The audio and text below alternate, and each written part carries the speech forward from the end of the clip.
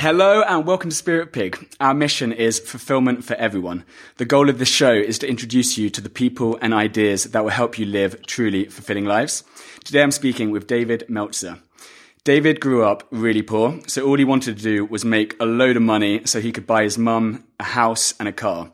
He became the CEO of the world's first ever smartphone. He retired early, bought his mum the house, bought a golf course, a ski mountain, countless houses, and I think at one point he had a net worth of over $120 million. Then he lost everything, every single penny. I think they even took his mum's house. However, that's not the end of the story. He made it all back again. He became the CEO of the world's most notable sports agency before co-founding Sports One Marketing, one of the world's leading sports and entertainment marketing agencies. However, despite his amazing business success, that's actually not why I invited him on today. The thing I find most interesting, because I've been following him for a while, is his mindset. He's just got this amazing approach to business and to life, which I think you'll all find super inspiring, and it makes you look at things like business and how we approach a lot of things in a totally different way. He's an award-winning humanitarian. He's an international public speaker, a best-selling author. The list goes on and on. Dave, thank you so much for being here. Oh, wow. You know, as my mom would say, her other kids are doctors and lawyers. So that was a hell of an introduction. Thank you. One thing, I was checking out lots of your stuff online, and one thing, this story made me laugh. Where even though I think you were doing really well at the time, you would be walking around every day with socks covered in holes. You wore the same pair of socks every single day for 3 years because you thought they were lucky. And so it was, I think you were in New York, you were in the East Coast, it was covered in snow and you had shoes with holes in them and you had socks with holes in them. Yeah. I love that. You know, it's funny because I still have that personality trait. People ask me, you know, I have these bracelets, I trace calligraphies, and, you know, people ask me, well, does it work? And I'll say, look, there's only two things I know about good luck or what you believe works is one, what's the risk? And two, does it work for you?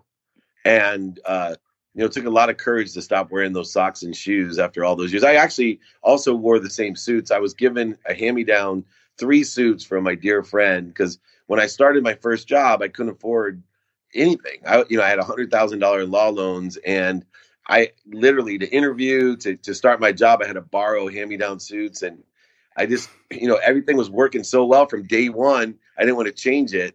And so, you know, I went ahead and started breaking those trends and picking up some new things to really establish good luck and good karma and a good mindset. Everything in your life, as I mentioned in the intro to start with, was about being rich. It was about having money. Your whole identity was success. And then going from that to bankrupt, obviously that was a massive moment, but how did, more in terms of the actual identity, when did your identity change? Was it like, I know you started already working for the sports agency, so I think when the bankruptcy actually happened, you were already on the road to building your life back up. But tell me about your identity and how that shift. Yeah, so I call it a quantum shift, and it happened about 2 years before I actually had to claim bankruptcy. The quantum shift started by, first of all, several different moments of warnings in my life. The first was when I was 30 years old. You may have heard this story, but, you know, my father was not around growing up. He was my hero when I was 5, but at 10 years old, he forgot my birthday. And it was crushing. And because he was so hurt, the worst thing he did was tell me that he didn't forget my birthday, but instead he didn't believe in birthdays. So for all the next years, my father ignored what to me was a significant day because he wanted to prove that he was right. He had several ego issues. But at my 30th birthday, my first warning came. And that was my dad gave me a birthday present that said, please give me a call. Happy birthday to a son who's just like me. And I opened it up. It was a beautiful blazer. And I called him up. And as I'm calling him up, I'm trying the blazer on. And I'm so touched because the blazer fits me perfectly, which means he actually took the time to call my wife and figure out my size. But moreover, I opened it up as I'm talking to him, and everything's torn out on the inside, the lining, the pockets, everything. So I immediately go to a really dark place, a place of hurt and shame. And I'm like, Dad, why'd you do this? You know, are you punishing me for something else now? And he said to me, no, I'm worried that you're just like me. That jacket's not for wearing. It's for putting in your closet and looking at every day to remind you I'm like, remind me that you're a jerk? And he said, no, to remind you that you can't take anything with you when you're gone. I don't want you to be the richest man in the cemetery. And, he said, I'm sorry, but you're just like me, and I'm worried about you. And that resonated a little bit. A couple years later, my wife and my best friend both gave me warning shots that my best friend told me I was surrounding myself with the wrong people and he didn't want to hang out with me. And I lied to myself and said, yeah, but I'm not doing what they're doing. And he said, don't lie to yourself. You can lie to me. And then the final straw was my wife telling me she wasn't happy when she caught me lying and coming home late at night and intoxicated and other things. And that's 2 years before the bankruptcy that I went back from my wife's support and took stock in who I was. And that quantum shift to live in gratitude, empathy, accountability, and effective communication, to start living my life by shifting the paradigm of value, to be of service, changing my prayer in the morning to may God put 10 people in front of me I can help, trusting the universe that value will come my way, living a passionate, purposeful, and profitable existence. And all of that has really helped me accelerate. The hardest part of going bankrupt was going to tell my mom I lost her house. The only reason I wanted to be rich, I had to go tell her she had to move out of her house. But that ended up being the most positive lesson too, because she wasn't even affected. She didn't even blink and told me that she loved me and there's anything she could do for me. Did I need any money? She never once made me feel guilty or bad or anxious or fearful about losing. And she also had 100% confidence in me. So did my wife, that I had done it before. And this time I was going to do it again, but for the benefit of others, not the benefit of myself. I think what's interesting is that you don't shy away from talking about things like, the universe, like energy, putting stuff out there. One thing I found particularly interesting is when you talked about the universe doesn't know size. So you believe it's just as good to pick up some trash and throw it away, put a trolley back at the grocery store than it is to give away $1 million. So this idea of a big deed or a small deed, that's a human construct. Say your whole focus, your mindset is about gratitude, it's about adding value, try and make the pie bigger for everyone. Give. When you decide to ask, be it like you've got your vision board, your goals, this is what I want to do, why is it so important not to sell ourselves short by just only asking for small things? Why should we ask big? Yeah, so because there's enough of everything for everyone. And if you really are more interested than interesting, then you should be a big enough vessel to ask big so that it can come through you for others. I'm an appreciator with a duality. Most people think of appreciation as just being grateful. Not me. I believe in the true sense of the word appreciation, which is be grateful for what I'm able to attract to myself as much as I can and allow it to come through me and add value. Appreciate what I've attracted. When your house appreciates, it adds value. So when I'm grateful for what I've received, I sit in a state of receivership for others. Things, they can't come. I'm not a victim, so nothing happens to me, right? Nothing happens to me. I used to be someone that everything happened for me, but I wasn't big enough. Therefore, I couldn't ask big enough. But when I'm in receivership and I allow things, appreciate everything that comes to me, I'm so grateful, and then add value and appreciate what I've received so I can give it to others, then the more that I ask for, the more I can give for others. So why would I ask small? And we don't know on the reciprocity of that. We don't know the ripple effect of picking up a piece of trash or putting a shopping cart together. I'll tell you, I was at the beach at my beach house this weekend, and I am energetically pulled to help people. And I noticed a gentleman sitting on the beach, obviously homeless. And I'm all the way, maybe a half a mile when I first recognized down the beach. And I walked all the way over, came over, startled him. I could tell he was a little afraid. But, I gave him money without a request. I walked all the way over and I said, hey, I saw you over here. It looked like you needed help. How can I be of service? Can I give you some money? And he lit up, and you never know, right? That's a little deed. But you never know that little act could change something in his mind that gives him faith that, God, this isn't a bad place. Maybe I should treat myself better. There are people that care about me, right? And I see things only we sense little and small, but it's a touch of favor that you can not only receive but give to others by appreciating the touch of favors that you've received and change their lives in a whole way you'll never know. Yeah, absolutely. I love the You can't even, because when you just give freely, when it's not an exchange, it's not to give to get. When you just give freely, then even though this isn't why you're doing it, these crazy coincidences, like amazing chance encounters, like literally, like life becomes so incredible when you just give, and then suddenly things just start flowing, and like you can't necessarily articulate why, and it sounds a bit like woo-ha, but just life just makes sense, and it flows, doesn't it? That's the key word right there. The understanding of flow demands that you trust the universe and you're a vessel to put things through and appreciate. When you understand and can even articulate the word flow, right? This flow, that we're in this flow. And that's why it's so important to be in receivership and give away what you have, because you don't know what you have until you've given it away. And that's true about gratitude. It's true about accountability. It's true about forgiveness. And especially it's true about any physical, material, monetary things that we have. You don't know what you have until you've given it away. And you truly can't add value to it until you've given it away.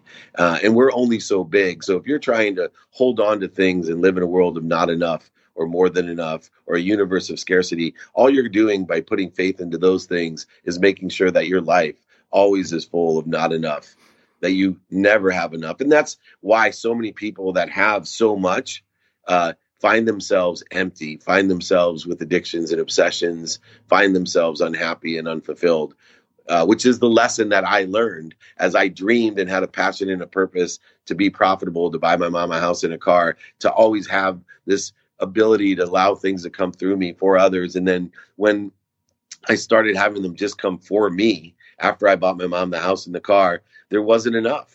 So I bought more things and different things. And I'll tell you, every single day I lived less and less fulfilled. I didn't live with passion and purpose. I had profit, but sooner or later it was overflowing. And what happened is that I felt empty and therefore trying to fulfill it with things that don't matter. And I had to shift that paradigm. I had to have a quantum shift. I had to elevate my awareness. I had to learn about the ego, learn about time, learn about meditation, learn about peace, learn about understanding to not react, but to go back to center so that I could build my vessel big enough to hold and allow things to come through me for the benefit of others. And that's where I live every day. I have a real simple philosophy. I rush into my office and I rush home. I rush to appointments and interviews and speaking engagements, and I rush home. I am so excited. I would tell anyone, if I could give you one simple lesson that I'm practicing every day, is the I get to do attitude. You know, my wife, once again, who's so enlightened, pointed it out to me when I had to drive. I was traveling for like 6 days. And first thing when I got home, she told me to pick up my 14-year-old on a carpool. And I'm like, I got to go pick her up. And she looked at me like, I thought you are a guru. I thought people watch your videos. Are you kidding me? Like, you got to go pick her up? All I hear from you is how much you love, appreciate, and want to be with your 14-year-old, and she won't give you the time of day. I'm giving you an opportunity to be with her for a half an hour, one-on-one, just the two of you, to learn more about her, connect to her emotionally, allow you to show her, not tell her, how to live your life. And your reaction is, I got to do it? Shame on you, right? You get to go pick up your daughter. And it clicked in my head. Come on, David. I know you're a hypocrite. You got lessons to learn. You get to do everything. Find the blessings in everything and everyone, and your life will be extraordinary, extraordinary. Appreciation is extraordinary, right? Adding value, being above a higher vibration. So allowing you to liberate others, to elevate others, to liberate and elevate yourself. I found a really interesting point. You have mentioned the idea of world of not enough. 3 types of energy states that people often live in. I love that bit because it made it really clear, because immediately you knew where your mindset is. You knew what people you interact with. 3 types of energy states. Can you share them? Yeah. One is a world of not enough. And it doesn't matter how much you have. It's a mindset of living in a world. There's always more. I need more. I need more. I never have enough. Then there's the world of just enough. And there's a majority of people that live in the world like, I just have enough, right? I just got enough. If I just could do this. And then there's the world of more than on the just enough. Yeah. Is just to flesh that one out. Would that be a perfect example of they've just got enough money till the end of the month, but they're always living paycheck to paycheck? Is that the perfect example of the world of just enough? Perfect example. Okay. And they limit how much they could give to others because they think that they only have just enough for themselves to get by. Gotcha. Food, housing. Yeah, a lot of Americans live in the world of just enough. And I lived there. If I just had enough to buy my mom a house and a car, right? That was my world, just enough. And then I started moving to, the world where of not enough, even though I made so much. There was just not enough. I needed more and more and more, different things and more, and it's so empty. But then the world of actually more than enough. And there's so many examples. There's an island of people that have lived and survived, 200,000 people that live and survive off of trash. But they live in a world of more than enough. They created a complete universe around everyone has more than enough of everything for everyone. Kenya, where I do a lot of work in the Bogani and the Masai Mara, it's amazing, right? Everyone's smiling. It's a world of more than enough for everyone and everyone. They create all types of different systems. That abundance, that philosophy of enough of everything for everyone allows you to get into the flow, right? You got to empty your vessel. There's no way you're emptying your vessel for, an appreciation if you don't live in a world of more than enough. You certainly can't do it in a world of not enough, and you rarely do it in a world of just enough. Even people that live in just enough and give, they only give as if they have just enough, right? I see it all the time. They don't abundantly give. If I'm listening to this and I'm thinking, you know what, hands up, I'm a scarcity mindset person, or I'm a just enough kind of person, I'm guessing appreciation is going to be one of them, like giving freely. How can we make those steps? How can I get into a more abundant mindset? It's practice. I'll use the example, you got to practice. You got to start trusting the universe. So when I lost everything, I rented a house, I rented furniture. I took my first paycheck. And the only reason I got to go to college was someone gave me a scholarship. And so I took part of my paycheck, and Warren Moon, Hall of Fame quarterback, had a Crescent Moon Foundation where he gave scholarships to kids based on their community give back. I went to my high school to give a scholarship with that money. I asked my wife, is this going to be okay? Because she was pregnant with my fourth child, my son, 3 daughters that weren't even, 15 yet. That means college, graduate schools, weddings, etc. We didn't own our own houses or cars. And yet I gave that check. And I asked her, is this okay? And her response was, oh, you're finally getting it. That's what she said to me. I go, yeah. She goes, you trust the universe. I go, I do.